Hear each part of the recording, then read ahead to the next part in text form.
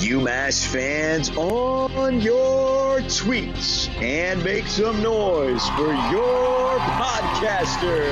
Well, can you believe what's going on in the Atlantic 10 today? I remember when Penn State was in the Atlantic 10. And he rips him down, he puts him in his seat, and he looks at him and goes, "That was fucking hilarious, but you really just gotta shut up." I think I'd rather die in nuclear war than go to Olean.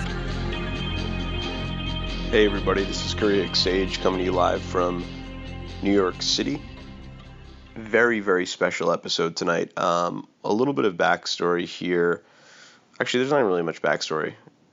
Tonight's guest is one we've always wanted to have on the show. He is a awesome columnist, UMass alum, really interesting guy on the history of the program or on the host of UMass programs, really, and as an institution and as just an institution of knowledge. So we were thrilled to get him on.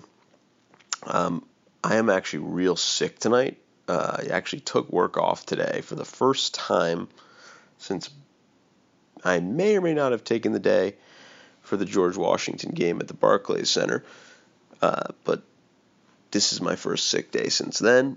And I got to give myself a little bit of credit because I just finished recording and I feel like, look, this is my Jordan flu game, okay?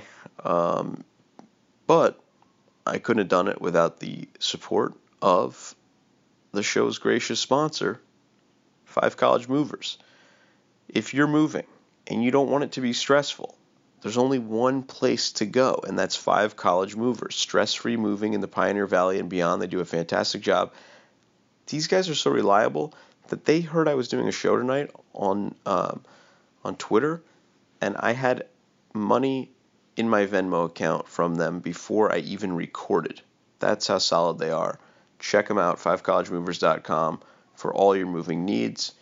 Enjoy the show tonight, and I think I'm going to have to get to the mailbag a little later because I am my sinuses are just shot, and I just took a Tylenol PM, actually 2. It's like 10:40. And, one more thing. Yes, this is what I was doing this rambling intro for. At the very end of the episode, there is a personal announcement you'll notice. It kind of came about organically. I wasn't really planning on dropping that based on some things that have transpired in my past that I've talked about on this program. Kindly do not mention it on Twitter. My wife follows me, and she doesn't really listen to the show, but I don't want her to hear that I posted it or boasted of it.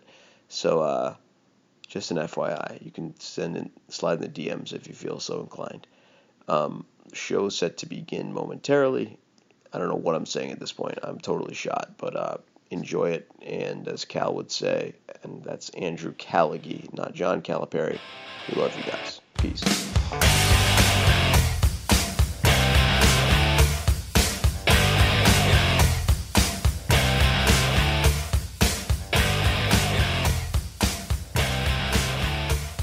Without further ado, it's my distinct honor to bring on a UMass alum and, more importantly, in this instance, a major player in the Boston media market for many, many years. Steve Buckley really needs no more introduction. Do you go by Buck, or is that like only to friends? Oh, no, I'm Buck to everybody. Okay. In fact, people call me Steve. I don't automatically turn my head because just everybody calls me Buck. And it's kind of cool. You walk through a mall and you see somebody and wearing a Patriot shirt. Hey, Buck, how you doing? And it's not someone you know. And it's kind of cool that everyone just knows me as that. So the impetus for having you on tonight, Buck, initially was your article in The Athletic about UMass football fandom, which chronicled Zach Emery, who has been a guest on this show, who was actually helped us preview the football season some weeks back on one of our more recent episodes. And I love the story. Subscribe to The Athletic after semi-demeaning it when it first started. I thought they were so aggressive with the pursuit of new subscribers that I was probably a little tongue-in-cheek about it. But now, after seeing a little more UMass coverage and seeing some of the new hires, it is really good. So I'm not just throwing smoke. I really do enjoy it. But I wanted to know, first and foremost, how did you come up with that story idea? I am blessed. I have a very good editor named Sean Leahy, whose job it is to work with me in concert to come up with story ideas, and we talk several times a week. And to give credit where it's due, he threw that at me, and he said, "Are you aware of the Athletic 130?" which is a pretty clever idea, where they rank every FBS team. And he said, "Are you aware that UMass is 130?" And I said, "Well, yeah." And it kind of went from there, and he said, "Why don't you do a piece talking to the fans? Find some diehards, not just people who go to the games, not just students who sort of gravitate toward McGurk just because there's a game, but self-identifying diehard fans." And with a little bit of help from Steve Hewitt, who writes for the Herald, he went to UMass, also Amin Tori, who's the editor of the Collegian, and they gave me a bunch of names, and I to be completely candid, I don't want to hurt your feelings here, you were on the list, but they decided, I had already talked to 3 people, and my editor said, "Let's just keep it to these 3. So you would have been in there otherwise, so I have to apologize for that. Please don't apologize, because the truth is this show is officially the UMass basketball podcast. We end up hitting on football a lot, but I can't even compare to Zach in terms of the wealth of knowledge he possesses about the program. And I learned too, believe me. And I should point out that when I went to UMass in the 70s, I was probably a bigger fan of the basketball team than the football team, partly or mainly because Jack Lehman was the head coach, and I was kind of in awe of him because he's a native of Cambridge. He grew up in Columbia Terrace, which is like an 8-minute walk from Prospect Street, where I grew up. So when I went out to UMass, I was already aware that he was sort of a Cambridge icon from his BU days as a player. And he was very, I don't know if you ever met him, but he was very gruff, and I was frightened of him when I first met him, but when I mentioned my Cambridge roots, he couldn't have been nicer to me. So it was that. Plus, they had some great teams up until my senior year. They had Mike Pyatt, Alex Eldridge, and Derek Claiborne, and Jim Town, and guys like that. It was a pretty good team. Well, actually, speaking of Jack, and I don't know if I've ever revealed this on this show. I'm sure I've told people off the air, but this show may not exist but for Jack Lehman, because when I was a high school sophomore, maybe, I was an intern and occasional co-host of the Saturday morning sports magazine at WHMP 1400 with Jack Lehman, as well as former UMass play-by-play man Bob Beeler, and then sometimes it was a guy named Bob Flaherty, who's actually a bit of a novelist who writes about Boston and other things, and sometimes this guy Ted Baker, a lot of guys who were, who was the voice of UMass hockey at one point. So that was my first foray in any vaguely formal capacity, was working with Jack at, we'd go to like the hardware store on Saturday morning in Florence, and it'd be like, a gyro ride, and we'd, or whatever, things were there. So I learned a lot from Jack, and I can still see his grin, and the day he died was one of the, it shook me to my core. So and there's so much you could do it in fact, I probably should at some point do a full episode about Jack Lehman, because I think it's getting to the point now. I think he died in 2005, so it's been a while, and there's a whole generation of UMass fans who don't quite know much about him other than Jack Lehman Court. But I do know Jack, great guy, and the sternness, I can see it now. Like, I once was wearing a hat backwards at a game. It was a UMass Holy Cross game. I was in high school, and I walked along courtside row, and I went up to Jack, and I don't even know if he even knew my name, kind of thing, but he definitely knew who I was, because he was that kind of guy. And he just grabbed my hat. He had mic in, earpiece in, on on courts on press row, and he just grabs my hat and turns it around forward, and then like shakes my hand as I walk to get concessions. But that's the last I really remember of him, with that, like, with suspenders too, always suspenders in his later years. I didn't see him as a coach, obviously, but he had these patented suspenders and just that shit-eating grin. It was how I will remember Jack in perpetuity. Yeah, it's funny because when Jack was coaching, when I was a student, he was stout even then, but he wore the traditional coach's garb, the suit and all that. But later on, when I was covering UMass basketball with the Herald, and I'd make the occasional trips out there, by that point, he had thrown out all decorum, and he was wearing the old jeans and the suspenders. He looked like a farmer. And yes, exactly. That old barn up by Boston Boyd that was sacrificed for the rec center, it looked like he was working out of that, and which I admired, because he had reached a point in his life where he didn't need to impress anyone, so he dressed the way he wanted to. Good for him. And he would spend a lot of time at this place, the Stables in Hadley, across from the old Hampshire Mall, which I presume is not there anymore, but that was his hangout spot, which was, like, it wasn't rafters or one of the sort of spots where you'd like have a coach's show. It was just this sort of off the beaten path little like diner. Yeah, and I will take you up on your offer. If at some point during basketball season you want to do an entire Jack Lehman podcast, I'm all in for it. Yeah. And I will tell you I'll save it because it's kind of a goofy story, but I can tell you a story that involves Bob Ryan from the Globe and Jack Lehman. The story begins in the 1970s, and it ends about 10 years ago. It's two parts of the story, and I'll tease it with that and leave it alone for now. I would love that, and I would maybe I'll make it. Do you know Marty Dobrow? Oh, Marty, I know Marty very well, Springfield College. Yeah, so Marty's a friend of mine, and I've known since I was a little kid, and he will definitely have great Jack stories for sure. And maybe we can get like Mark Vandermeer, who was the play-by-play guy back then, or Bob Bueller to send something in. That could be, actually, that's a maybe because I think this is the 15th year of his death. Maybe we do a 15-year. Yeah, I'm committing myself to a lot here, but the wheels are turning, so I appreciate that. No problem. Segueing a little bit in the vein. First of all, you graduated UMass in 78. Yeah. Patino 75. Did you guys cross at all? No, I actually I missed Patino. I missed Jeff Reardon. I missed Mike Flanagan. I missed Al Skinner. I missed Julius.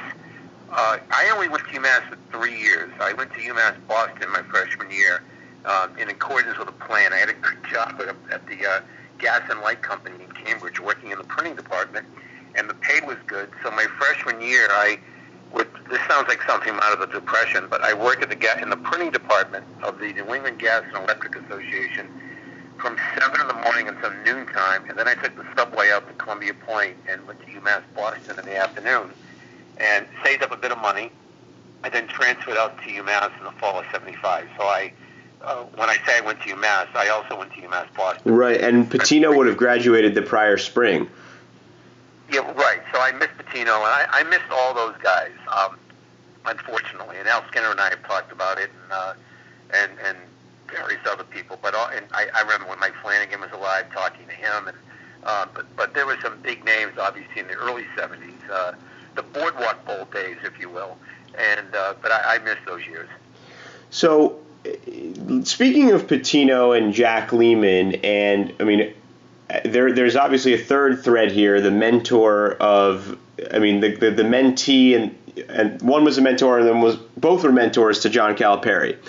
And I was looking back at some of your old work, and I think, by the way, for what it's worth, that you've been eternally fair to UMass, and at varying points, certain diehards in the fan base have said, we'll call you out because they somehow think that, it's your job to shill for UMass at every opportunity, which I don't think is the case. But you have had, over the years, pretty critical words about John Calipari.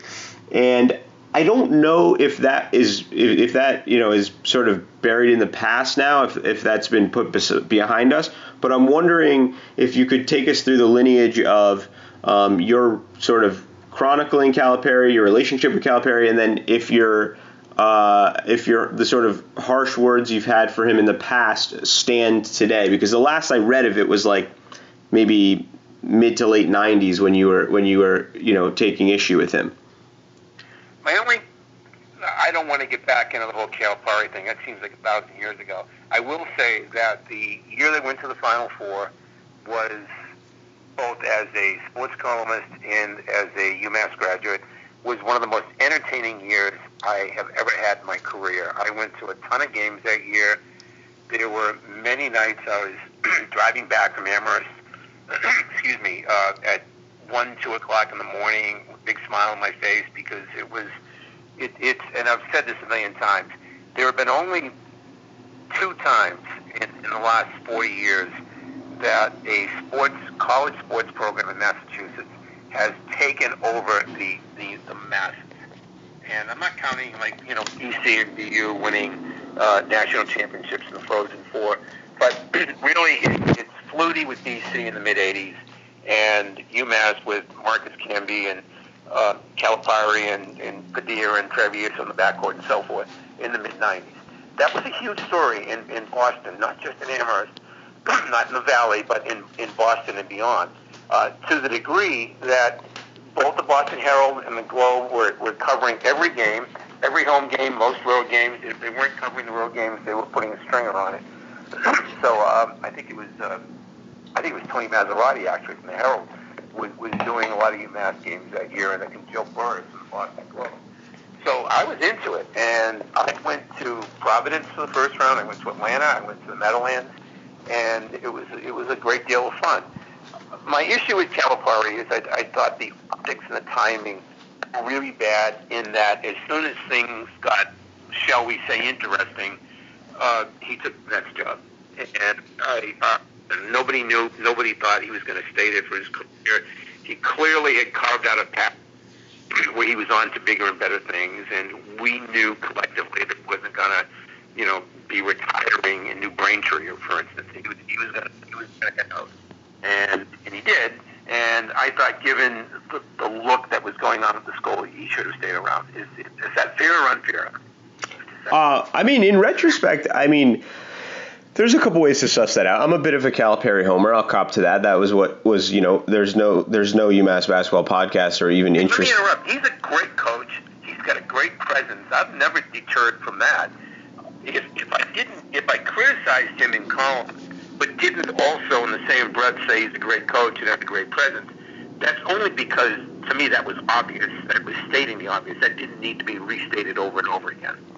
Yeah, and I'm curious. So, if you want, I actually, in researching for the show, I pulled up something you were quoted, a Herald story from '97 during his first year with the Nets. Do you want me to read to you what you said? Because I'm not trying. It's not a gotcha. It's just more. I'm also intrigued by just you've written probably. Is this where I say he caught the first Peter Pan bus down at the campus center? No, you didn't. You had actually better language than that. The last line was, Coach Cal has gone from being an icon in Amherst to a nobody in New Jersey. His team is lousy, his speeches are sneered at behind his back, and the Nets get about as much coverage from the glitzy New York media as the Fairleigh Dickinson wrestling team, which I thought was great prose. That's a good line. I don't remember writing that. That's kind of cool. Okay. Yeah, that's good. That's what I'm saying. I'm not trying to embarrass you here. But the point is, and that's actually gets to my question just more broadly about, what you do. You've probably written thousands of columns. I was reading about this Walter Lippmann from the. You remember Walter Lippmann, from New York? Yeah. Yeah, journalist, political commentator, advisor to multiple presidents. I was reading about them yesterday because it was his 130th birthday, and it was a thing I sent around in another context. And he wrote 4,000 columns, and so that's sort of my intrigue is something like these words, which are pretty harsh in 1997. You don't even remember them 22 years later. Water under the bridge at this point, it sounds like. Yeah, well, it's funny because every once in a while, and as we said before we began this podcast, I worked for a year at the Westfield Evening News, and then I worked 7 years in Maine to Seattle. So I was covering a gazillion high school events in Westfield, Biddeford, and Portland. And every once in a while, I'll get a letter from somebody that says, hey, you wrote a piece piece on me when I was at Sanford High School, and they enclosed a copy of the story, and I love that because I can reread the piece, and you pick up the mistakes. Oh, I wouldn't do that now. But then you see a story. Oh, I remember that. That's so cool. And it's like going down memory lane. It just happened a few days ago. I had to, for another piece I'm doing, I had to go through the archives of the Hartford Courant to find something I wrote when I covered the Yankees and the Red Sox in the 80s. And I had to find a specific story about something, and it was I had no recollection of ever having written that story. Nothing in it stood out. But again, I was covering 140 games, 150 games in those days, and that's the pregame column, the write-through column, the notebook. I mean, that's a lot of stuff you write. Yeah. So in the grand scheme of the people you've covered, Calipari, is it fair to say does not rank toward the top of the sort of foes you've made? Oh, I don't consider Calipari a foe. I mean, that was all a day's work. I was doing my job. I don't even know. I mean, this is my pet answer for that. There are obviously, if you write a sports column for a living, you automatically, half the people who read it are going to hate you. And it's the same thing as writing about President Trump, for instance. If you write anything about President Trump that has any kind of an opinion to it, half the people despise you right off the bat. And in fact, not to go off on a tangent, but I made a decision about a year ago because I'm to the left on a lot of things, and I made a decision because somebody wrote me a very eloquent letter saying, "Hey, you took this shot at Trump in your column the other day.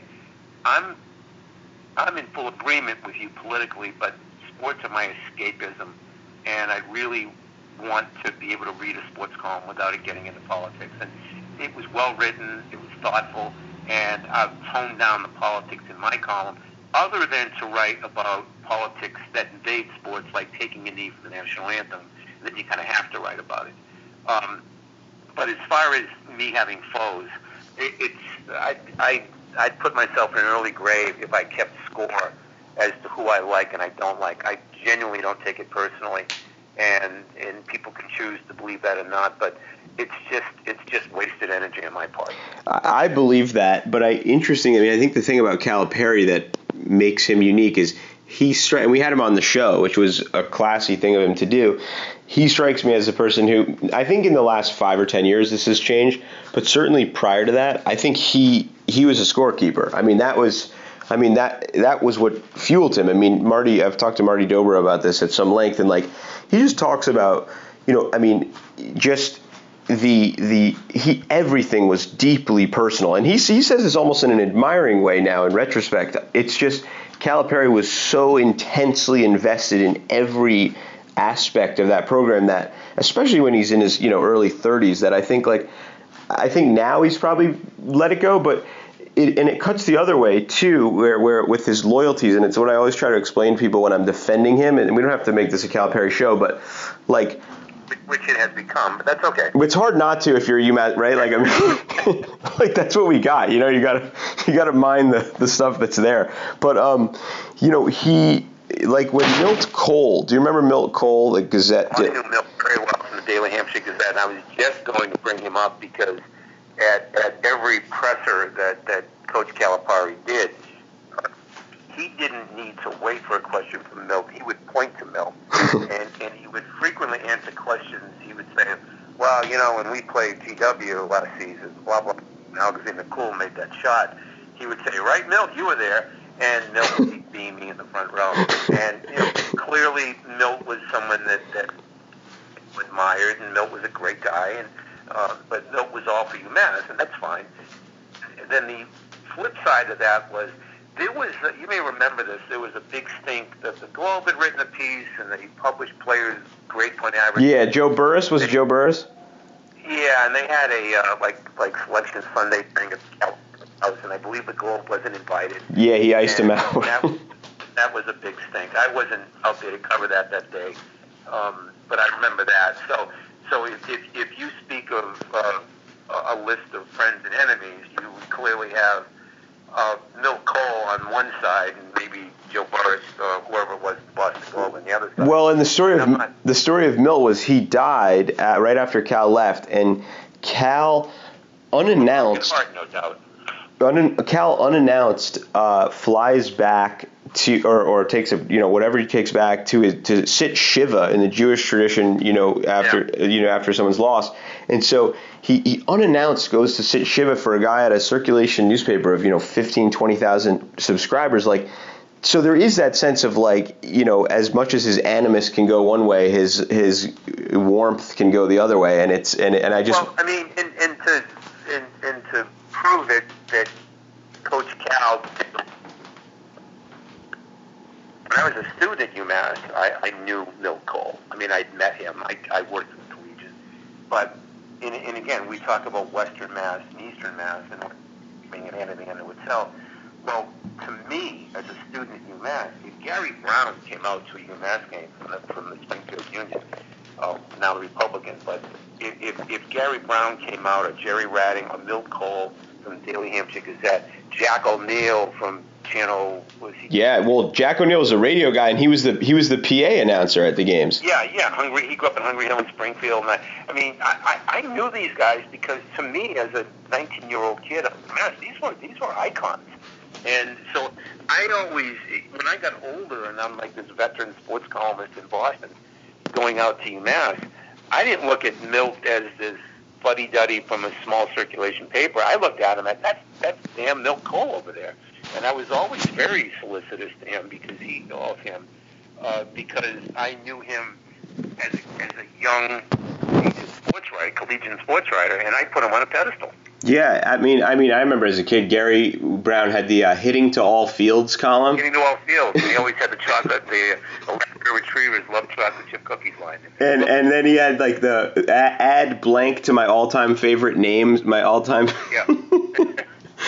I mean, to be honest, by the time I was, that was probably also my foray into any sort of literary criticism. But when I was 17, I was like, all right, I think this is a little bit tired now, because it was the same column like Tuesdays and Fridays or whatever it was. It was the same hitting to all fields. But he had so much. That guy had incredible amounts of history at his. I mean, because there's a lot of things that my parents weren't from Western Mass, so things like the Bonacotti era, there's a lot of things that just become part of lore or even like I just missed Travis Best, so like he would be a good guy to recall a lot of that stuff. Let's talk for a second about the landscape. You've been covering the Boston scene for a long time, and I think there's kind of a hardened wisdom about the way in which college sports works in New England, and that it's this sort of secondary thing that people are peripherally into. You got some college hockey is a cool thing at the Beanpot, but at least since the sort of rise of the Patriots in 2001 and then everybody else getting good, it seems like college sports has really taken a back burner, which for me is unfortunate because it's just not. That's what I'm passionate about first and foremost. What's the ceiling, kind of in today's Boston, not only in the Boston media landscape, but just in the state of Massachusetts? Like, what's the highest you can get college sports to again, realistically? Wow. I mean, first of all, a team has to get really good, and it has to stay good. And the staying good is the hard part. Getting good, as odd as it sounds, is a little easier because you can have that magical run that beat Flutie, that UMass had, Marcus Camby and those guys. But the staying good is where trouble lies.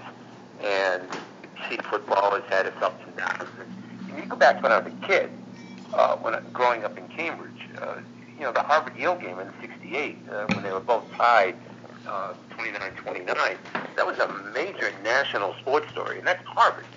So there was a time in Boston College when they had Mike Esposito and Keith Barnett, long before Doug Flutie, those were some great teams. And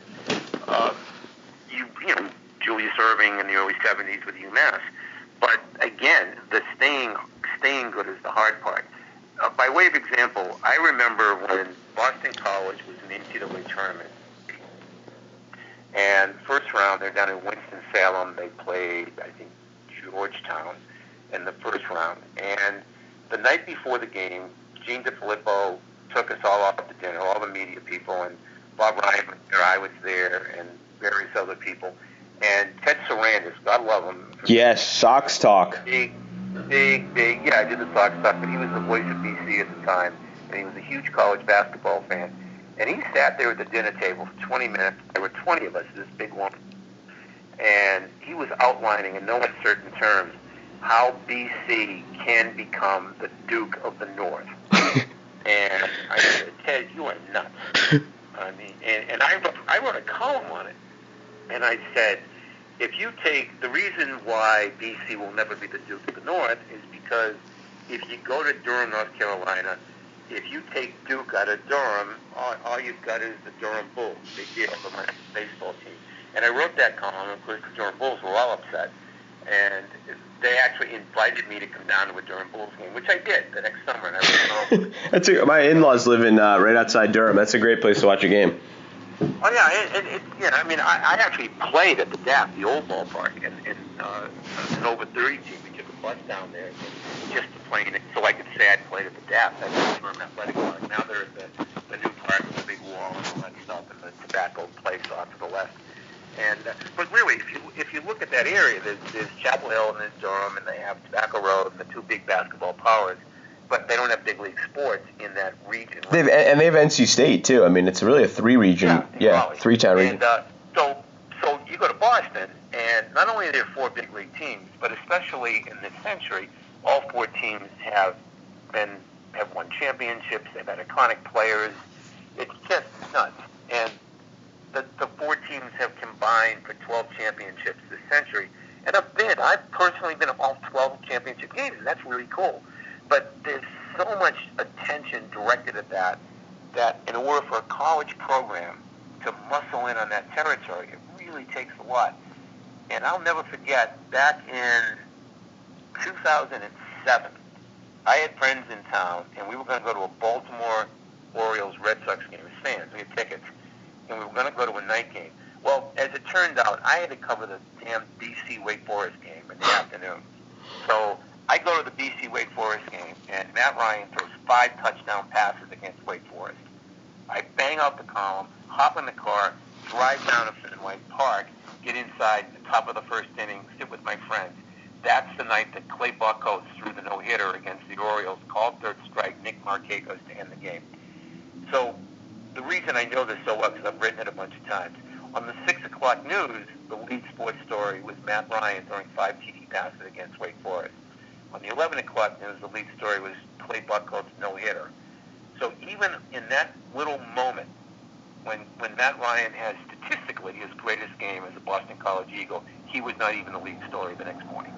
And it's just an illustration of how hard it is to muscle in on that territory in Boston with all the pro sports.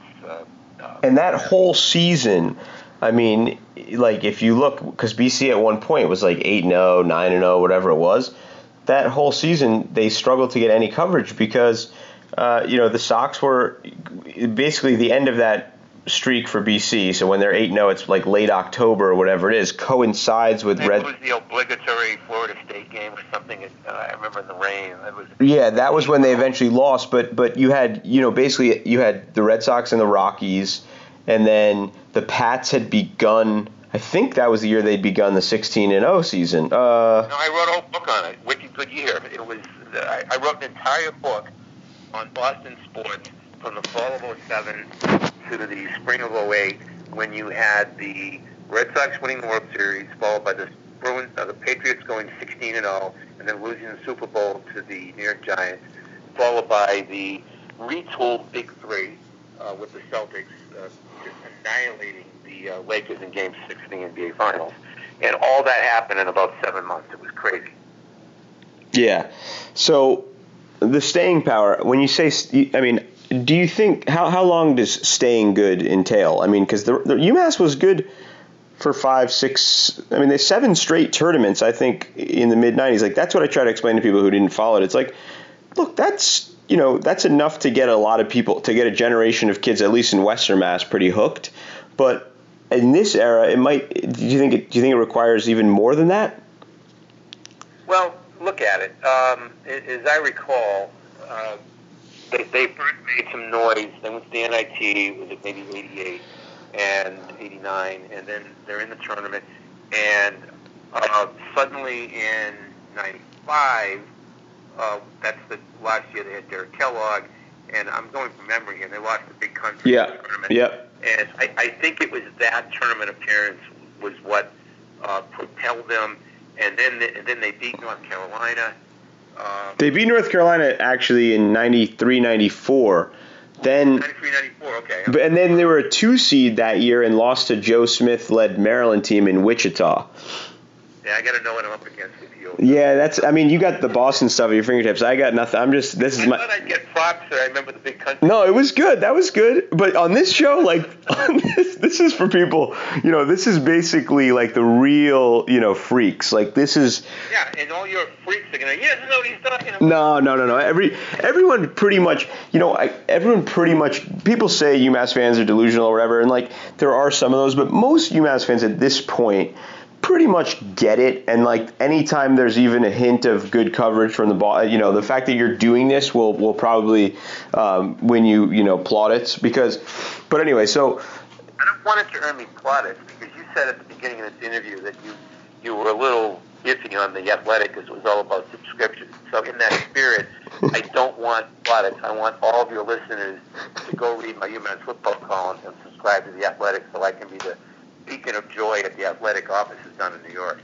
Well, it's good, and we also I think as UMass Twitter we call it, but has a sort of solidarity because there's this critical mass where it's just enough of us where it's not totally absurd. You're not it's not like Westfield State or Amherst College or something, but it's too few to be it still feels like a niche thing where it's so it's kind of at a good place right now. And I sometimes I'm curious, what's going to happen if UMass gets really good? How will that change? Because we sort of can control the message a little, but yeah.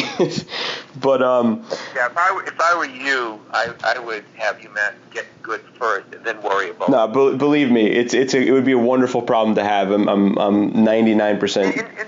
And by the way, just to be abundantly clear on this, because you kind of went after me on the Calipari thing earlier, and that's cool. But I didn't mean to go after you, but I mean. No, that's fine. You can say whatever you want.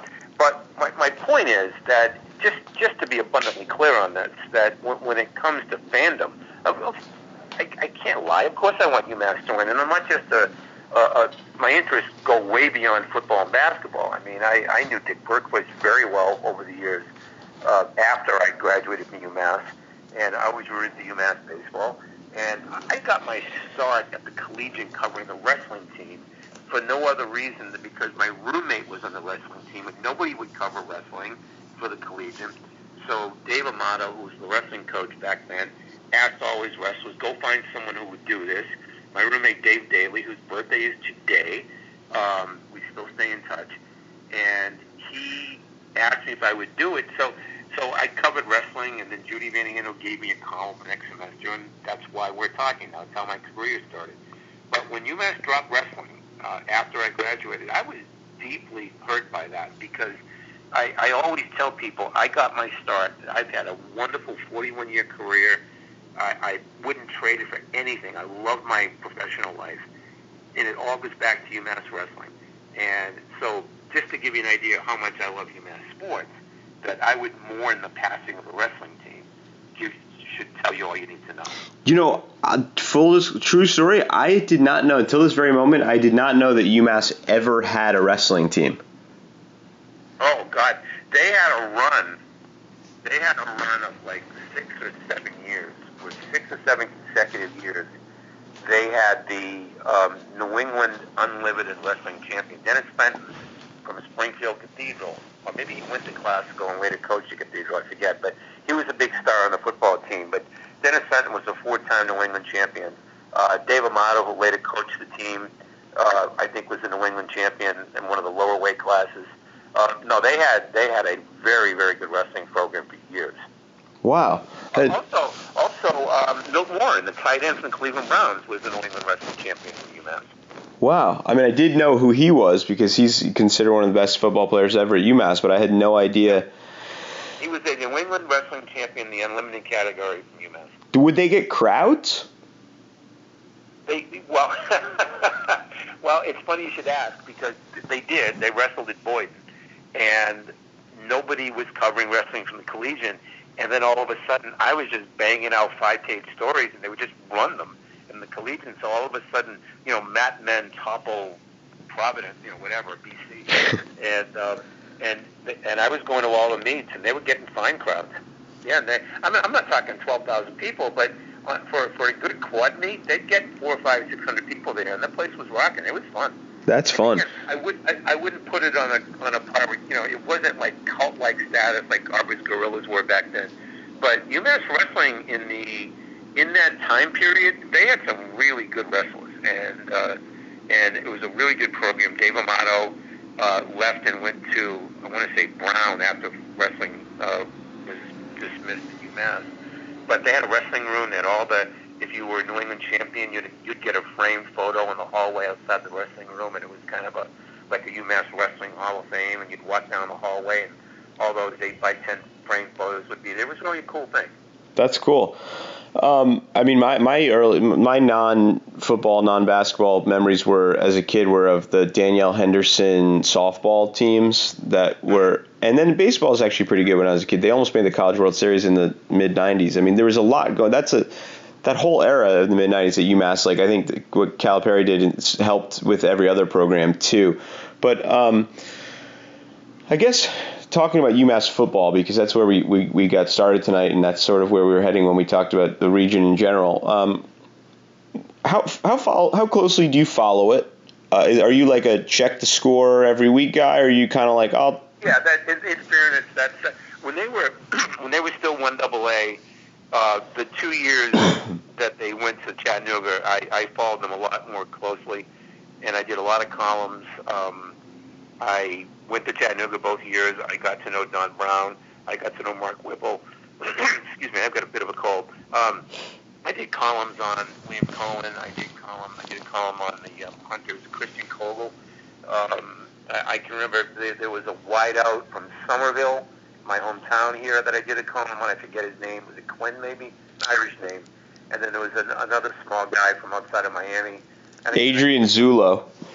Adrian Zulo, very good. Yeah. And he was like from some like parochial school, right? Like St. Thomas Aquinas, one of those powerhouse programs. Yeah. So I do remember this stuff, and so in fairness, in those years when they were a 1AA powerhouse, I followed them with great interest and went to a lot of the games. And I was at the UNH game that they won that sent them to Chattanooga. I think it was UNH. And once they went FBS, I was at the press conference, and I actually broke that story that they were going FBS. Someone had told me, and then somebody confirmed it from the MAC, and here we were. And I was at the press conference down in Gillette. I was never crazy about it, but I wasn't ringing bells that they shouldn't do it. And it just never really got off to a good start, and the interest waned at my newspaper. So when they don't have me cover, when I cover something, I get invested. Right. When they send me out, they would send me out. The 25 years I was at the Herald, they had a policy that everybody had to cover a high school football game. So on Thanksgiving. So I like that. I like that policy. Every Thanksgiving, the high school sports editor would call me up and say, "You're going to do the so-and-so game." And I would, Stoneham versus, I think, Reading, and Boston English, Boston Latin, Cambridge Wrench and Latin versus Everett back in the day. And I would, Savio Prep, Austin Prep. These are some of the ones that I went to, Eastie, Southie. And I would go to the game and get invested, and rather than just, bang out some quick column, I would talk to some kid for 20 minutes, and I'd call up his mother, and, what did he eat this morning, and the way to the park, and all that. So I always get invested in the stuff that I cover. And in that spirit, I got invested in UMass football when they were 1AA powers. Now that they're struggling, I am what you just said a few minutes ago. I'm a check-the-score guy. And I do. I check the score every Sunday. If the headline catches my attention, I'll read the game story. But I don't go beyond that. I don't listen to the podcasts. I don't go to the website religiously. But I would do that a while back, but not now. And that's just because I've got all this other stuff to do, and I'm not invested right now. I mean, to be honest, that's me at this point. Like, I got a 3-year-old, and since after the Rutgers game, I just knew like this year was kind of a wash. With I know the storylines, I'll catch up on it, but it's like, if it's difficult right now. I'm not Zach, I mean, but I guess a better question, because that Zach tackled Victor Cruz in high school? I did not know that until your story, and I didn't want to give it away to the readers because, I mean, for our listeners, that's the lead. I mean, it is the lead in your story too, but that's the whole story. Well, because I even said in the story that the other guys, Mike Loquet, I forget. Mike Locapo. That he should have been the lead of the story because he's a bit more upset about UMass football than Zach is. But as I said, right, I broke the fourth wall. I went to first person. I said, look, I should probably lead the story with this guy, but you gotta lead with this guy, Zach, because he tackled Victor Cruz in high school. So sue me, and so that's why I went in that direction.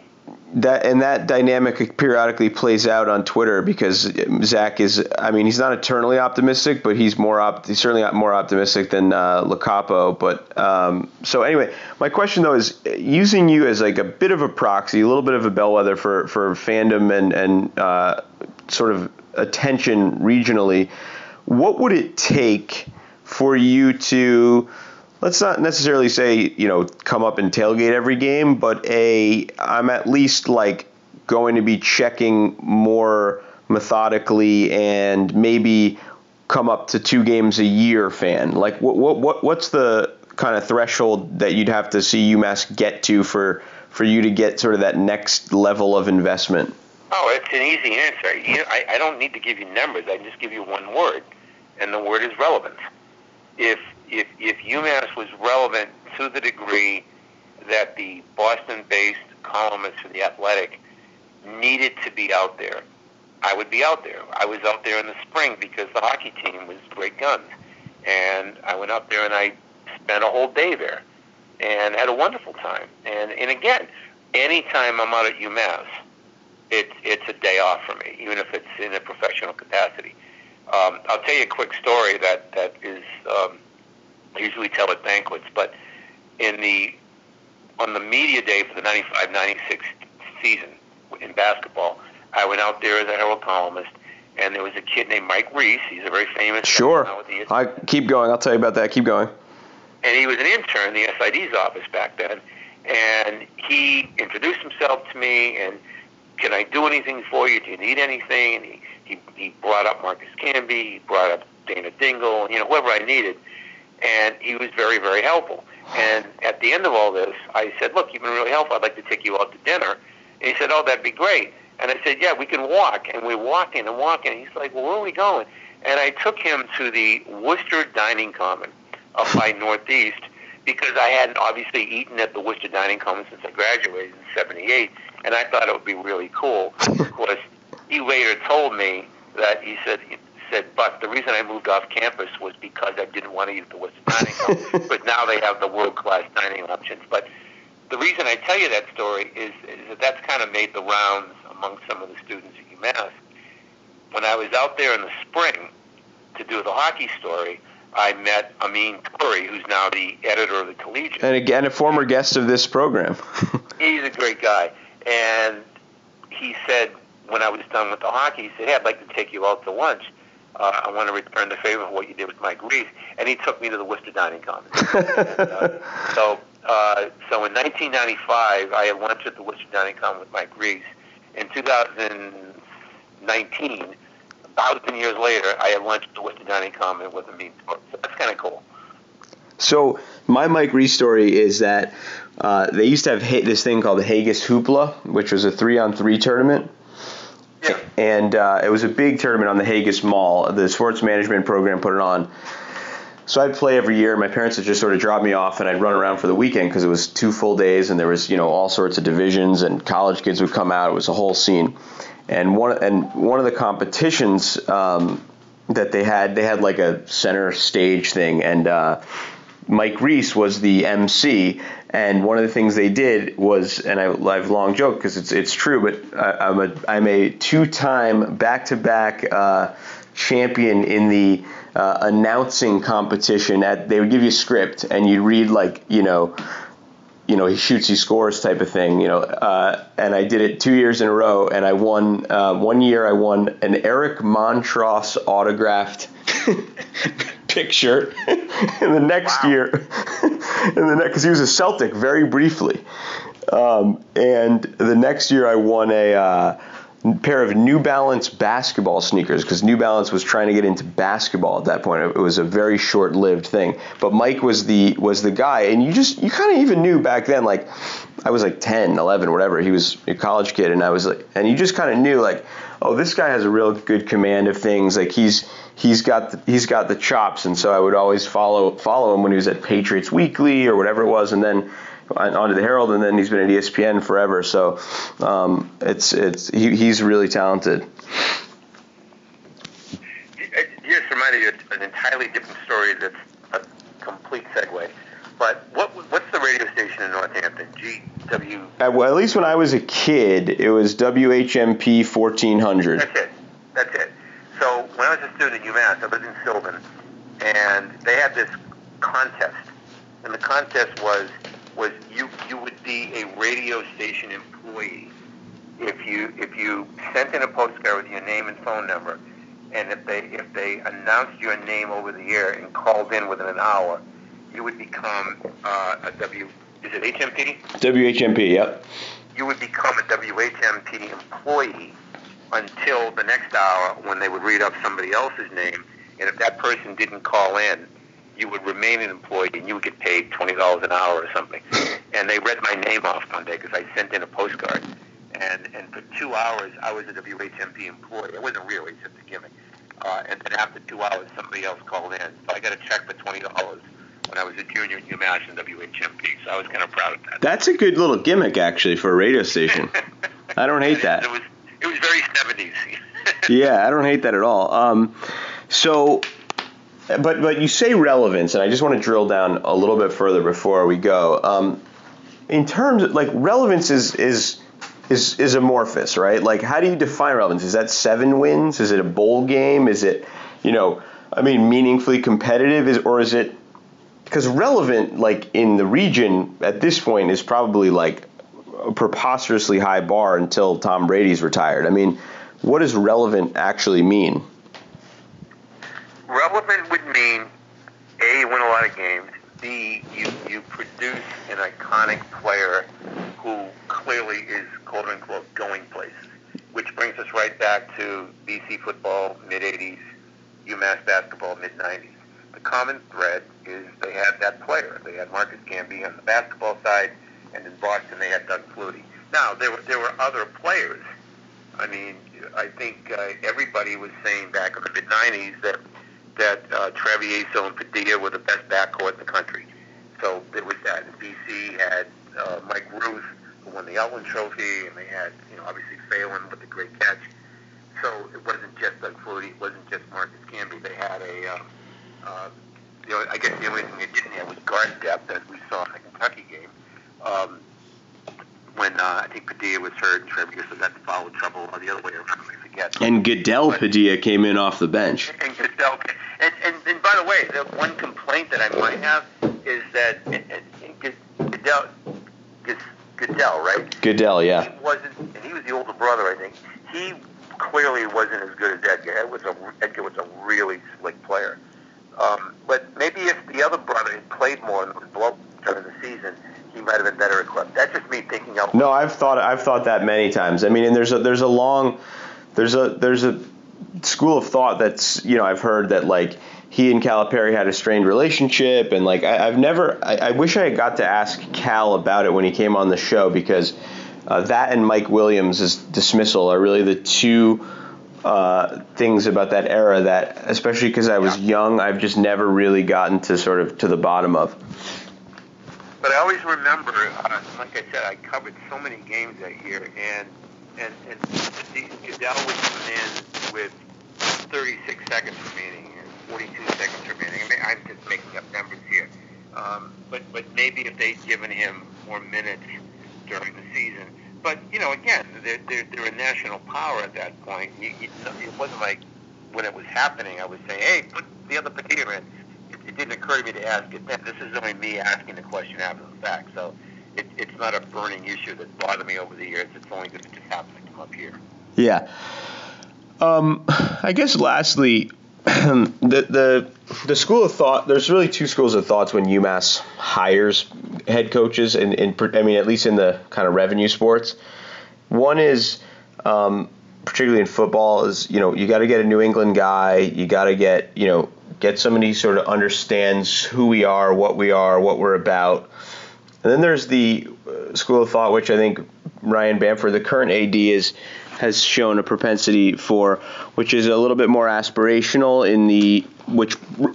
but perhaps risky in terms of, I mean, both his men's basketball coach and his first football hire in Walt Bell are mid-30s guys with Southern roots, with ties to major programs, kind of going for slam dunks or Calipari types, if you will. Do you think, in having observed this stuff over the years with all sorts of programs, but do you think there's like a formula for getting the right guy to lead these programs at UMass, or it can come from? I don't know if there's a formula, but I do not agree with the notion that you need to hire a local guy who understands the region. I thought it was great they hired Derek Kellogg from Springfield. Not only is he a local guy, he's a local guy who played at UMass, and I liked him personally. And I remember writing, I hope he doesn't stay there, because if he stays there, it means he's going to be a 500 coach, and it means, the game against Tennessee was over like a minute and a half into it, but and we were all excited about that, and that, boom, it was gone, it was over. But what if they had been like this 500 team, and Derek Kellogg stays there for X number of years? I wanted him to have enormous success for 2 or 3 years, and then do what coaches do, move on to the better program or the bigger program, and become famous. So that was a case where hiring the local guy appealed to me, but I don't require it. You go out. But listen, Bamford's job is to build a program, not to make people in the area, but a local kid. Walt Bell was offensive Florida State. Whatever he said, whatever credentials he brought to the table, appealed to Ryan Bamford. I've only met Walt once, alumni event in Boston at the Colonnade, so I don't know what he's all about. I do know, by the way, for what this is worth, that a lot of Florida State people were jumping in on the column I wrote for The Athletic, and they were not big Walt Bell fans. And I can't put that down or applaud that, because I don't know what the background is. I think they're just grumpy Florida State fans. They had a lousy season last year. He was the offensive coordinator, so I guess blame him. That's all I know about that. That's about the thrust of it, yeah. But beyond that, I do not require. Let's look at all the teams in all the college programs around here. If we would do an accounting of which guys are born and raised in the area and which guys aren't, and I'm not equipped to do that, I don't know if I can come up with a list saying, oh, well, the teams with local coaches have had more success than the programs. Calipari is from, what is he, from New York? Calipari's a Pittsburgh kid. Pittsburgh, you're correct. And so clearly he was the right guy at the time, as opposed to a local coach that they might have hired. I don't know who the candidates were back then. But Calipari was a young, ambitious guy. He built the Mullins. Not physically, but the program he built necessitated the Mullins. Good for him. And although I do miss the Target Cage, that's something different. The name of my that's my whole alter ego. But I'm with you broadly speaking, but I'm a little bit of two minds, just in the sense that if you look at like Ed Cooley at Providence, that's an interesting. It's not analogous, because UMass is. We can get into this another time, but UMass is a really unique program in the sense that it's a flagship state university in a region where the other college players other than UConn are private Catholic schools, and there's something to be said about now that we're so far removed from the Calipari days, we're 25 years removed now, that you got to kind of get a guy, I think, on some level who understands what the place is about to a certain degree, because it's not easy to recruit to UMass. It remains, a challenging dynamic. And McCall, after 2 years, I don't know how much you followed the minutia of the day-to-day, but after the difficult season last year, he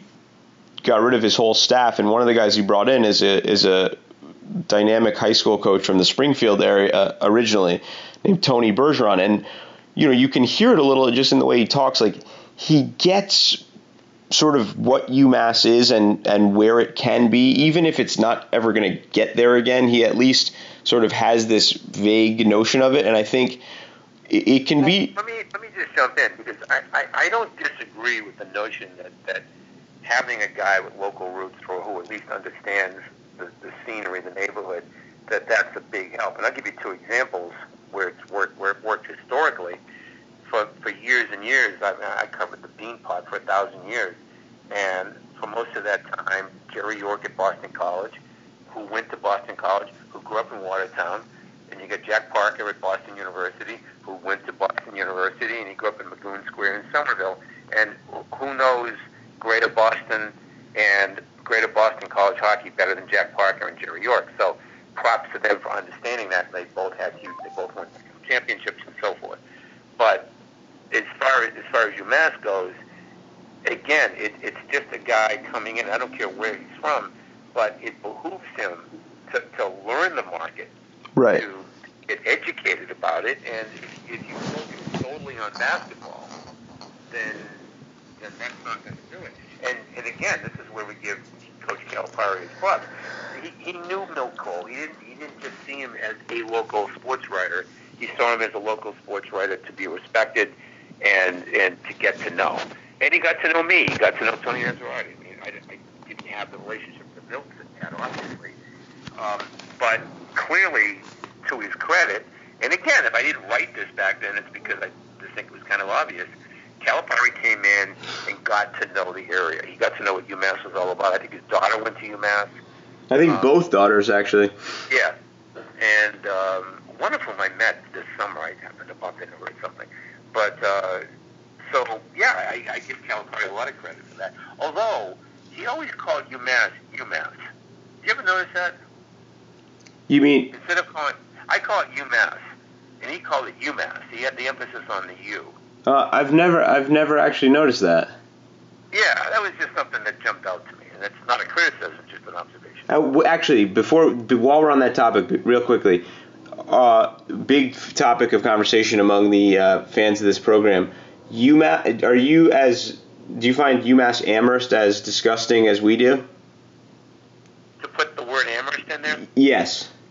Oh no, I'm solely in bed with it's UMass. Yeah, I mean it's so this is like the new branding of the university. The folks have really hammered home this UMass Amherst thing, and if you talk to kids, really like 27 and under, maybe even 28, 29, like it's been going on a while now, and they're not tapped into UMass athletics, which many are not.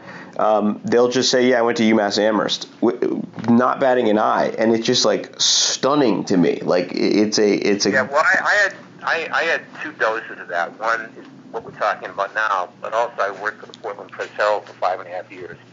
And up in Maine, if you were to write UMaine Orono, you'd get your hands cut off. I mean, it's just UMaine or UMO.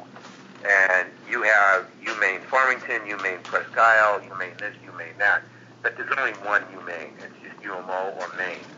And to call it UMaine Orono, it looks bad, it sounds bad, and so I'm of the camp that, and again, I'm a graduate, so I have that's the lens through which I see this.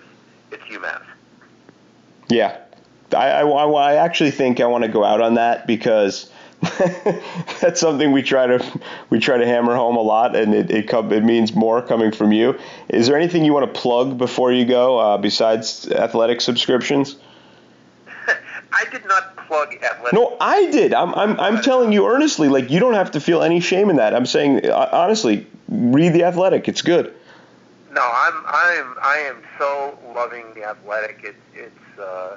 It's It's a very, very good product. It's worth the $4 a month, whatever it is that you pay for it, and you get to read stuff from all around the country free on your own page. And I hope that your listeners will subscribe to it, not just because of the UMass piece, but also because of the other stuff that we do. And anybody who wants to email me, sbuckley@theathletic.com, and I respond to all my email. And the other thing is, when you sign up, it asks you like which are your favorite teams to follow. Right. And the Athletic takes a lot of pride in sort of their tech roots, so they probably monitor that in some sense. And if they see an uptick in UMass fan subscriptions, perhaps we'll see a resulting uptick in coverage. I don't want to tell them how to do their job, but maybe that's part of it. Well, if you can deliver the uptick in wins, you'll get the uptick. Unfortunately, I have very little control over the uptick in wins. But I think this will be I would say I think there's a good chance of UMass basketball being in the NCAA tournament as soon as 2021, and I would dare say likely in 2022. I'm putting those high expectations out there now so that everyone can consider themselves sufficiently warned, but there is some notion that UMass fans are perpetually waiting for next year, so be that as it may, I think that good times are a little bit around the corner, and football I think 21, 22, so hopefully you'll still be at the Athletic then, and things will be, because hockey is humming. So by that point, maybe we'll have 3 really good sports, and your subscriptions from UMass fans will be through the roof. I would love that, and I do get to at least one basketball game a year. I don't know which ones I'm going to this year, but I will be out there. And you should go. You know where you should go? Go to the game at Harvard. I was at they played a year or two ago. Last year or the year before, I went to the UMass at 2 years ago at Harvard, and it's always like 90% UMass fans, which is really fun. Yeah, it's actually fun. It's like I could walk there from my house, and it's actually a fun place to watch basketball. December 7th. The tickets are actually almost sold out because of the place. I will be there. Yeah, so be there. Be there. All right. Will you be there? Well, you know what? Maybe I'm now announcing this. I have a kid due. I haven't announced it to the listeners. That's cool. I have a second kid due on December 10th. So I have 2 tickets to my name. But it's fortunately my wife doesn't listen to this podcast, so we will pretend I didn't announce that publicly. But consider this this is breaking news right here. Here you go. All right. Yeah, common sense tells me you would not be at that game. If I'm at that game, there's real problems in my marriage. Exactly. All right. Thank you very much, sir. I really appreciate it. My pleasure. All right. Take it easy. All right. See ya.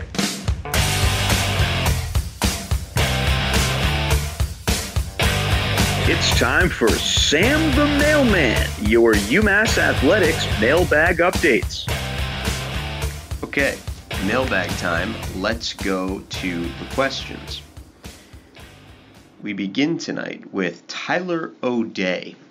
Tyler, of course, somewhat of a personality at Barstool himself, and a UMass alum. Something of a nemesis for Dave Portnoy, the founder of that website, and he asks, "Do you love me?" I don't know. Love is a pretty serious concept. I'm not sure how many people I genuinely love. I love UMass Twitter as a collective and what it represents. As far as the individual level, I like Tyler. I like him a lot.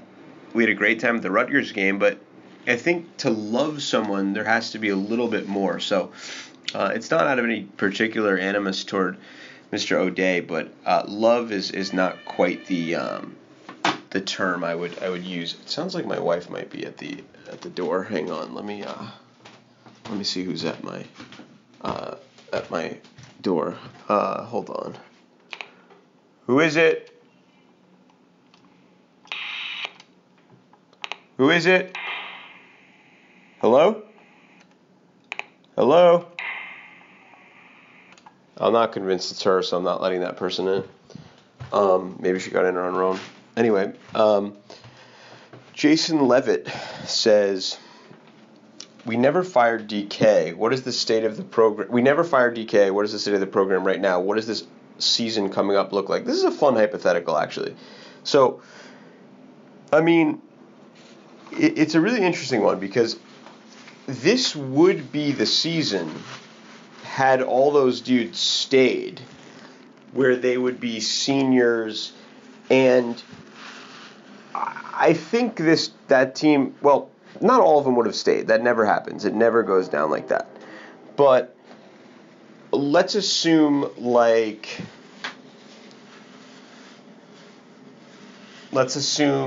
Dickey stays and Gresham and Ty Flowers. Like, I feel like Baldwin might have been heading for the hills regardless. Pip would have been, I guess Pip would have been a senior too. Wow, that team would have been fucking loaded.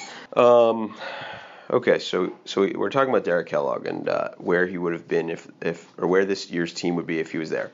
So the challenge with Kellogg was always that you kind of knew with his ability to recruit, there was a very good chance, and maybe it's not a problem, it depends on your perspective, there was a very good chance that every 4 or 5 years he would have a really talented team that would, make the NCAA tournament or contend for it. The challenge was that if they didn't, and they went to, let's say, consecutive NITs with a deep run in one of them, or even if they did go to the tournament but they were bounced out in the first round, as happened in 2014, the question sort of existentially was, all right, would you prefer a UMass program that goes to the tournament and or makes a deep NIT run every 4 to 5 years and then sort of languishes and underachieves in the years between?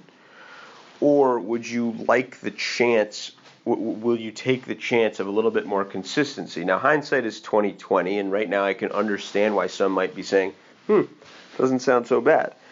I still believe, and I've said this even with Walt Bell and Mark Whipple, which is analogous but in kind of different ways because it's sort of at a lower scale. But I've said that I think like aspirational is, at least somewhat aspirational, is the only way to do it, because otherwise it's just like, you're just sort of accepting where you are forever. And I know there's a subset of the fan base that thinks that maybe that's better for stability and just sort of like know who you are. And that also, if you try to be aspirational and fail, you fall further behind where you would have been. Honey, is it further or farther? Babe? I guess she left. Shows how interested she is in this program. So the point is that getting back to the actual roster composition, had those guys stayed, and it's a big if, I don't think all of them would have, you'd have a sensational core. I mean, you'd have Pipkins and Giroux would be very arguably the most talented backcourt in program history. Pipkins now at Providence, after not this past season, but the year prior, I think being a first or I guess second team All A-10 guy. Wait, no, was he not first team as like a 21 point per game scorer? That's insane if that was the case. But basically first team guy, and Giroux, doing big time stuff at a AAC school that was like a 5 or 6 seed last year, maybe 3 seed actually. So plus Gresham, who's really legit at Houston, and then Turn Flowers, who's doing work at can you be a little quieter? I'm recording. Just can you open the package in our room? Thank you. Love you. So I would say if you had those guys and Flowers knocking down threes, who else was in that? Baldwin was the other guy in that class, and then I guess McLean probably, I don't know, he may be still on campus. It's hard to know because it's hard to know who Kellogg would have had coming in the next season at this point, right? Like you're a few classes behind. But I'd have to assume that the tournament team were right at the top of the A-10. And this upcoming season looks really exciting, but also kind of like, well, he better win kind of deal, because it's sort of like he probably wouldn't have made the tournament last year, and you'd be like, okay, we gave him, 2 extra seasons because we were waiting for this class to materialize. Now they're seniors. we've made it to an NIT, we've made it to whatever, it's time. And it would be definitely NCAAs or bust, so it'd be a really pressure-packed off season, and I think everybody would kind of know like he had to win. So it'd be fascinating to watch, but it's solid. It's a solid question. Jesse Allen, who is friends with Jason Levitt, IRL, says, "We never fired Lapis. What is the state of the program right now? What does this upcoming season look like?" That one is obviously a little more tongue-in-cheek. At this point, there'd be talk of, I know there's not promotion relegation in college basketball, but there'd be talk that Steve Lapis would have single-handedly spurred broader national dialogue around promotion and relegation, and UMass would have been, at this point, not only in Division II, but they would have lost to, like, in their conference, they would have, like, been second to last to, like, Dowling or, like, who's even in D2 in the Northeast? Like, Bentley or something. Bentley's probably fairly good. Dowling and, like, Pace, they would have been, languishing below them with the possibility of moving down to D3. No, actually, this is a bit of a hot take. Lapis's final year, if I'm not mistaken, was halfway decent. And Lapis was not, like, he had to go. But in retrospect, having looked at other coaches at UMass and other sports, what's shocking is that as much as Lapis took the program into the gutter, he was way better than Charlie Molnar, Micheletto in hockey, even I would argue Kevin Morris in football. So, in point of fact, he had enough ties around the game that he would have been like a little bit of a poor man's Phil Martelli, where he had enough, sort of quality assistants coming in and out of there that every 4 or 5 years they'd make an NIT run and one time get lucky and make a tournament. But you'd just be like consistently between 13 and 17 and like 19 and 12 forever. And Lapis, even when he was winning at Villanova, was notorious for losing early on in the tournament. So he would probably like have a couple seasons. I mean, because, wow, he got canned in, I guess, the end of the 05 season? Was it 05? Maybe he got canned. No, he got canned at the end of the at the end of the 05 season. Yeah. Wow, okay. So by this point, the end of the 20 season, that'd have been another like 14. Wait, so Travis Ford was 3. Sorry, pardon my counting out loud here. Travis Ford was 3. Derek Kellogg was 9. McCall was 2. So this has been 15 more seasons for Lapis. So you'd be going on season 19. There would have been a tournament appearance in there because you can't stick around if you don't, get to the tournament. So you probably would have made the tournament like in year 7 and then again in like year 13. And at this point, God, that's fascinating to ponder. Just like what the state of the athletic program would have to be for him to have stuck around. Bana Bandwagon commenter, great friend of the show. When will John Rothstein break his silence regarding the impeachment inquiry? We're getting real snarky tonight. He probably will not. He's probably one of those guys who's like sort of a stick to sports guy. Yeah. All right, so let's go back to the questions from last night. I'm scrolling down a little bit more robustly. And let's see, we got a lot of mentions today. People promoting all sorts of shit. Let's see here. All right, so we go back down to yesterday, and we get the following questions. Eric Friedlander inquires, good friend of the show, hung out with him at the Rutgers game, a lot of fun. He says, should we buy that the team is more connected? Sure seems that way based off of social media of team and players. So I think yes. I think it helps that a few of them played high school together and came with their high school coach. That obviously helps because there's pre-established connections. Not to mention, I think it's pretty clear that by all accounts, Carl Pierre, Samba Diallo, and Jerry Baptiste are all like great kids.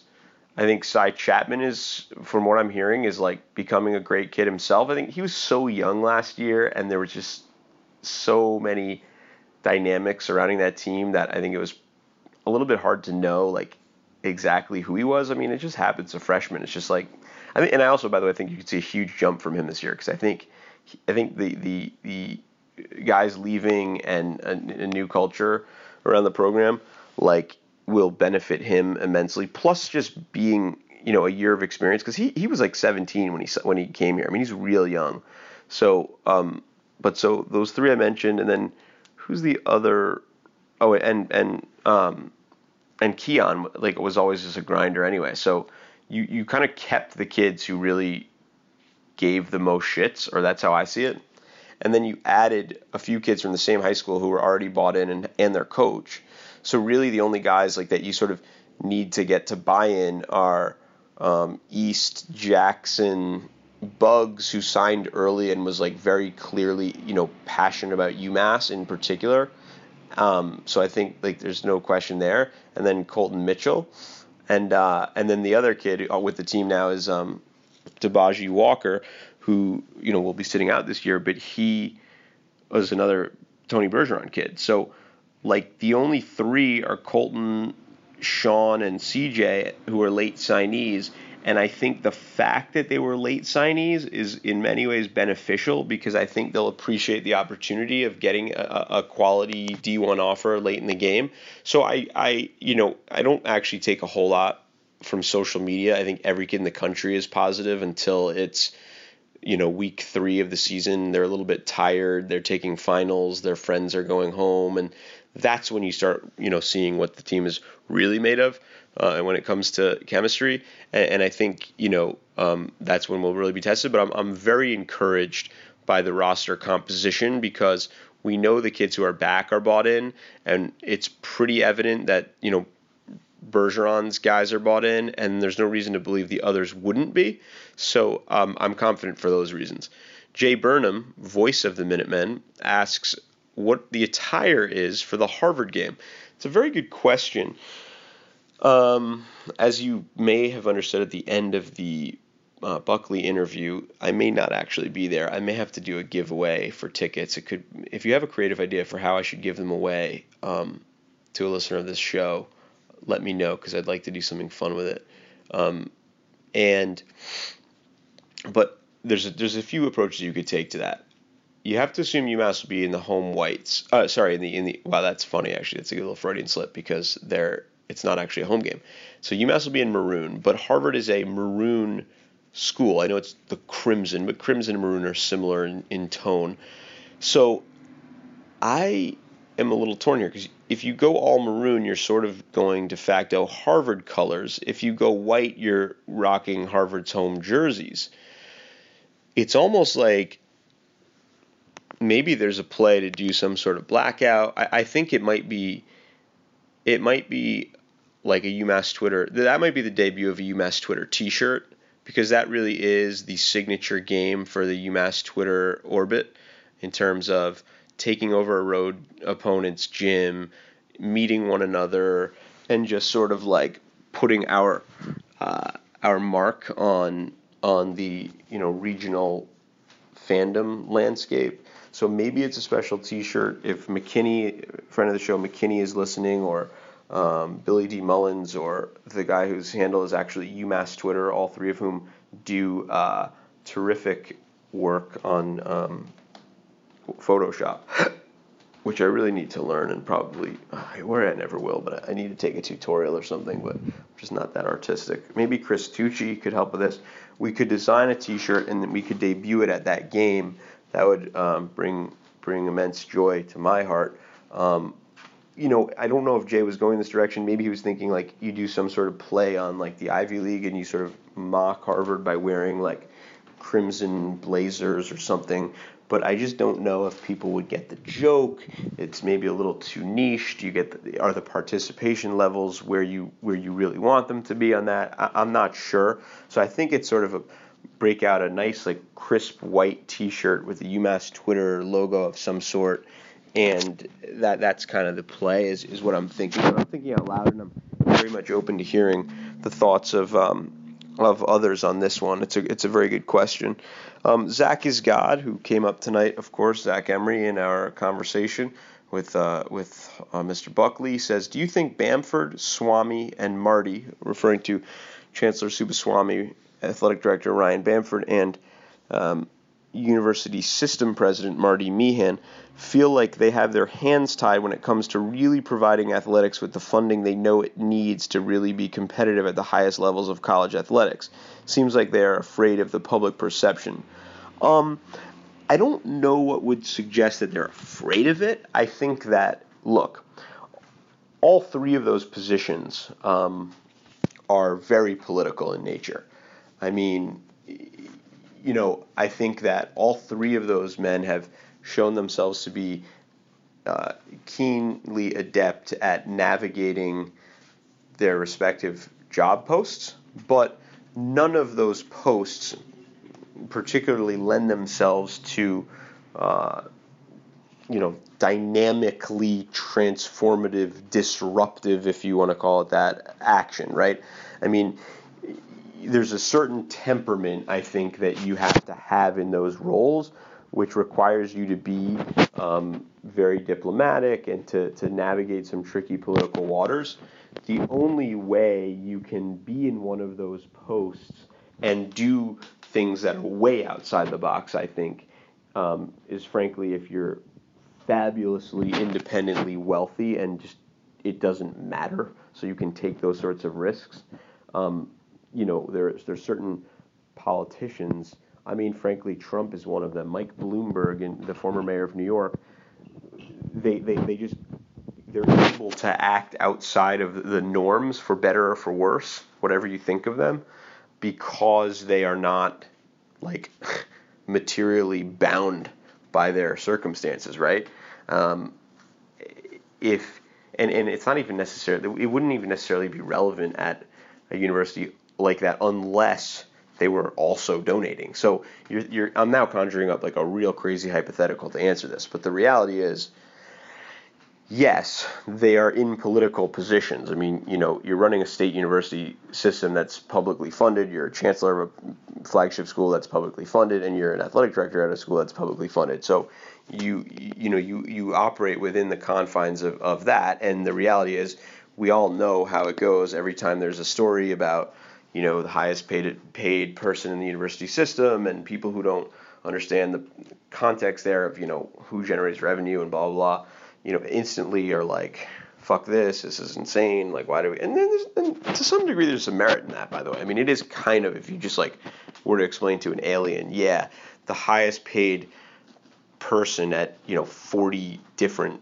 state universities is like a football or basketball coach. It's a hard one to explain rationally. Like, I can justify it because this is something I'm passionate about, and yeah, I can justify it on the grounds of like, well, it produces revenue and blah blah blah. But like, the reality is, if you're like doing some groundbreaking work where you're, discovering cancer and you're making less, if you're being compensated less than a defensive line coach, like, I don't know, it's a little bit hard to justify. But the point is, yes, Zach is probably right. They probably know that, but I don't foresee them doing anything about it. I think the only way you can transcend that is under two circumstances. First, you can find donors who are fabulously wealthy themselves and who are willing to fund it themselves, because what can you say about that? It's a private donation. And two, I think that sustained success where you're having sellout crowds and you have enough of a fan base to justify additional spends, that's when you could invest a bit more, because you have, if it is political, which it is, then you have more political cover. In that case, you have quite literally more political capital, as they say. I mean, you have a little bit more to play with, because people are like, yeah, it's a worthwhile investment, they're winning, like, so it's a little bit of a chicken and egg thing, because you're not really going to that level, you're not going to have those guys justify their spend unless there's something that they can point to. So, which of course is hard to do if you're not spending. So I'm sure they know that. These are sharp guys who understand the lay of the land and the political landscape in the state and around the country with college sports more broadly, but they also understand that they're not in a state that has historically supported, collegiate athletics at the levels that certain states in the South and elsewhere have, and they're bound to their material reality, if you will. And I think that just adding one final point is I think that they are doing a lot probably quietly while maybe not drawing attention to it, but at least providing Bamford, I think, with some resources on buyouts and otherwise that actually, I don't even know if I can say that with any sort of certainty. Next question, Gaber205. If I buy tickets and then buy tickets for the Commonwealth Club, who is sitting in my seats? Are they just empty? Gabe, that strikes me as a little bit more of an existential question about friendship and companionship, and I'm not really sure. If you want me to tell folks that you have some tickets available, let me know. This may be an Alan Pandiani question, so better put to him. He also says, is the first game of the season really on Election Day? Who is responsible for this? It's often on Election Day because I think the NCAA changed the rule now where it starts on a Tuesday instead of a Friday. This is the last 2 or 3 years. But also, what elections are there in 2019? Gabe's a Connecticut political guy, so maybe there's some Connecticut elections. Baby, do you know if there's any elections this year on? Well, I don't know, but New York State has a new state law that says that every employee has to get 3 hours off for election. I saw that, right? Okay, so we don't know if there is elections this year. No, but it might work out in UMass fans' favor if they live in New York State. Well, yeah, but that's a very small smattering of people. My wife explains that New York State has to let people off for 3 hours on election day or something. So, but I don't think I'm gonna get to the opener, so whatever. We can talk about that later. Watch it. You could say you're voting or go vote and then spend the rest of your time. Yeah, but the game's at 7 anyway, so. Oh, 7 p.m. Anyway, what'd you say? Shift workers. Yes. So Joel Southall, whose question we answered before, or maybe I forget. He says, if UMass hockey, basketball, and football were well-known American politicians, who would they be? Oh, this is fucking good, right in my alley. Okay, so Greg Carvel is let's start with hockey. He's the guy who just came out of, not really out of nowhere, was really solid, was quietly really solid and got a lot of shit done. And then just got and just worked and then just kind of blew up. So if you're talking about recent stuff, he's probably a bit of a Liz Warren, because her camp, if you're talking about just in this campaign, because she kind of struggled out of the gate, but she kind of just kept toiling and kept sticking to her philosophy, and then kind of eventually broke through.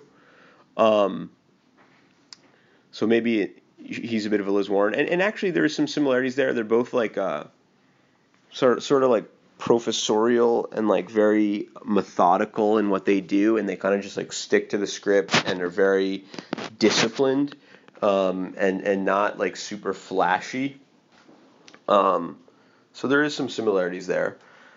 Matt McCall, interesting one, because he sort of came from an impressive pedigree, then had a really impressive out of the gate performance at Chattanooga, and then overachieved his first year at UMass, but has fallen off a little bit, and there's some lingering questions there, but still has the impressive pedigree and some success.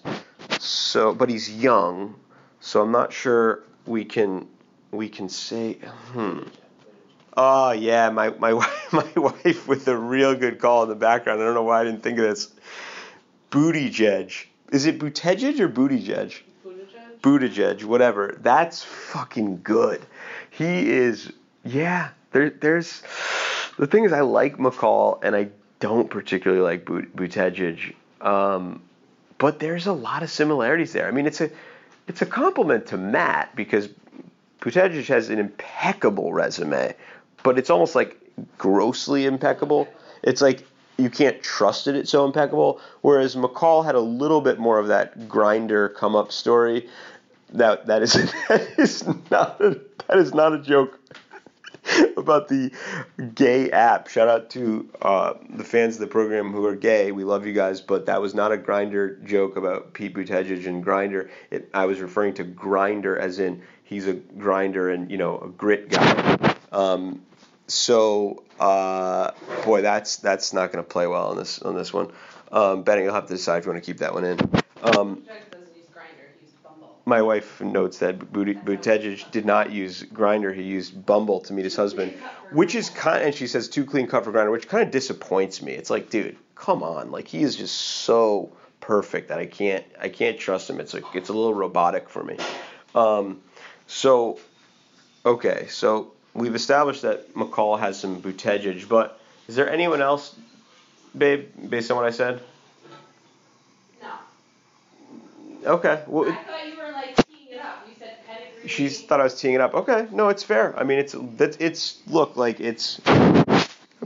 might stick. Okay. Then finally, Walt Bell. So Walt Bell is kind of like this dynamic, says all the right things. We still have some questions about can he coach, but he doesn't really have much to work with, so it's hard to know.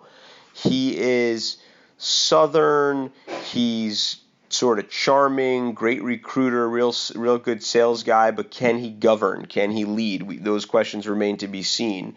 There's a lot of excitement around him, but also some question marks, but it's early, so we don't really know. So if we're talking about this presidential election, on the Democratic side, Beto and Walt Bell? Yeah, Walt Bell and Beto O'Rourke. My wife is fucking murking this. These are good answers. Because, but the thing is, Beto, to his credit, almost beat Ted Cruz, and so you have to give him that. And I don't know that Bell has that signature of an accomplishment yet, but it's certainly in this race, that's not a bad call. I'm trying to think, is there anyone else up there? Not Julian Castro. Not Cory Booker, who himself was an All-American football player at Stanford. What about going on no, they don't even have to have run for president. Is there anyone on the GOP side who, Mark Whipple would be Bill Weld. He's running again for no apparent reason. We could do other coaches. Charlie Molnar is who's somebody that just flamed out and moved to Idaho besides Bill Buckner? Who's the guy who was caught with this is years ago, caught with Larry Craig? No, caught with the porn model on his lap. Mark Sanford? No. Caught with a porn model on his lap? Yeah, this was he ran against the first Bush or something. He was Gary Hart? No. No, yeah, is that right? Think from Colorado? No. I don't know, but who is someone who just had a pedigree for no real reason, was untested, and then just completely flamed out and was gone after 2 years and for never to be heard from again, and was maybe borderline abusive. I feel a lot of who's that guy from Pennsylvania that made the staffer get an abortion? That's got Molnarian elements to it. Okay. That's veering close to slander. All right, that's a joke. I just want everyone to know. Charlie, don't come after me. He's got other reasons he wants to come after me, believe me. Well, we did a whole, you don't listen to our show, we did a whole episode with his former quarterback, basically saying that he was he didn't call him abusive, but some of our listeners have characterized his sentiments as such. Most football coaches are abusive? Yeah, to a degree. I mean, they're sociopaths, yeah. Joel, again, am I justified in being angry when I see us listed as the worst team in the country?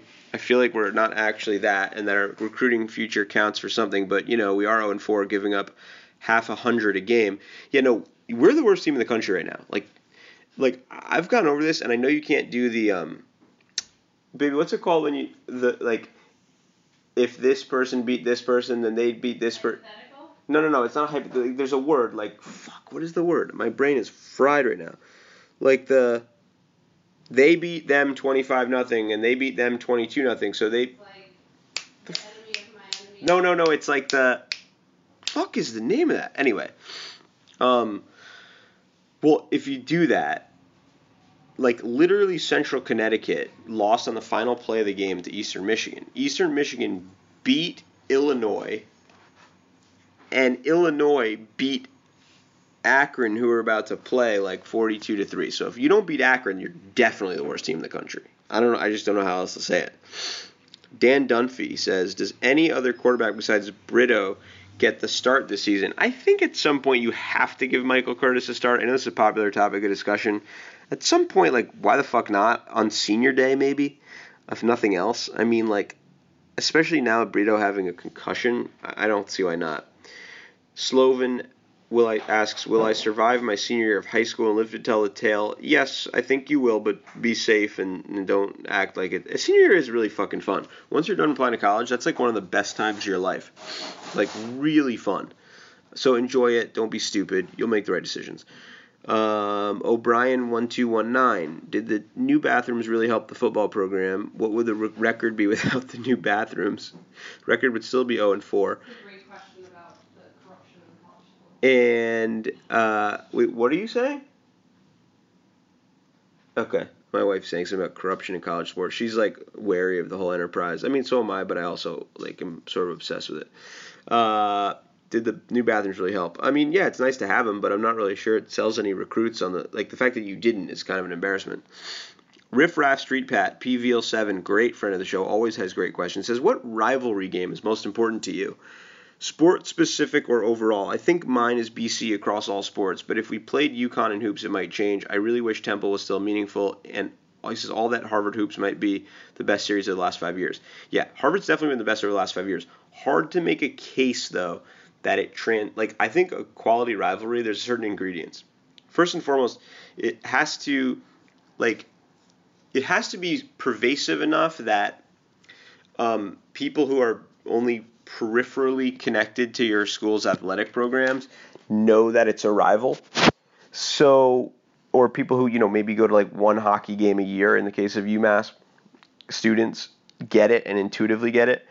And for that reason, so Harvard's always going to be there's going to be like a fun rivalry there in the sense that it's like, fuck Harvard, like spoiled rich kids, whatever. Like there's all those things. It's like the people's school versus the elitist school. Like you have it built-in dynamics, but Harvard is always going to have Yale, and you can make it a unique basketball thing, but Harvard people don't, even though their basketball team has been terrific, their fans don't even really care. Like they don't really have fans per se because they're so taken with themselves as having gone to Harvard that like basketball is kind of this like just thing that happens to exist within the broader school, context. And like it just, I mean, the UMass fans are going to sell out their own gym again. Like, so that's a fun one for like the people who are really tuned into the regional college basketball scene. And I think that like it is a rivalry for like us, but it is not a overall rivalry. You could have a peer institution. And for that reason, I do think URI makes a lot of sense. I mean, I think it's an inferior institution with inferior people, but I do believe that, their success has helped, and the fact that their conference foes have, helps. And so, and then yes, BC, I think, will always be that for UMass fans. But the problem is you need, on some level, both schools to feel similar enmity toward the other. And I just think BC fans have their own delusions of grandeur about who their rivals are, and UMass doesn't really stack up for them right now. If UMass gets hot in football ever, and plays BC with any sort of regularity and wins with even, one every 3 years, that could quickly become a big state rivalry because there's so many UMass fans in the Boston area that would come out of the woodwork, and it would just piss off BC fans, and it would stoke, fuel the flames moving forward. So I think there's a lot of potential there. Mayor of Newmass, RP, what is his actual handle? RP Minuteman 314 says, who will have more? John Leonard goals on the hockey team or men's basketball wins. I understand Leonard had 13 last year with Makar and Ferraro gone. You have to assume he'll have at least, I mean, I don't know hockey too well, but it's fair to say you probably have, like, set the over-under at 17.5, and I'd set the over-under on basketball wins at, like, 14.5, 15, so maybe 13.5. So I would say Leonard here, but I don't know, somehow I just think basketball will exceed that because Leonard will end up with, like, 13 goals and, like, 19 assists or something. I don't know. I don't really know how hockey works. Let's see. Other questions. I feel like, let's see. There was definitely a couple more, I thought. This has gone on a while, so if you've checked out, I don't blame you. Yeah, maybe that's it, actually. I swear there was, like, more questions, but, I mean, I guess that's it. Maybe any more here? No, I mean, I think that'll do it. So I hope you enjoyed the show, and talk to you later. Peace.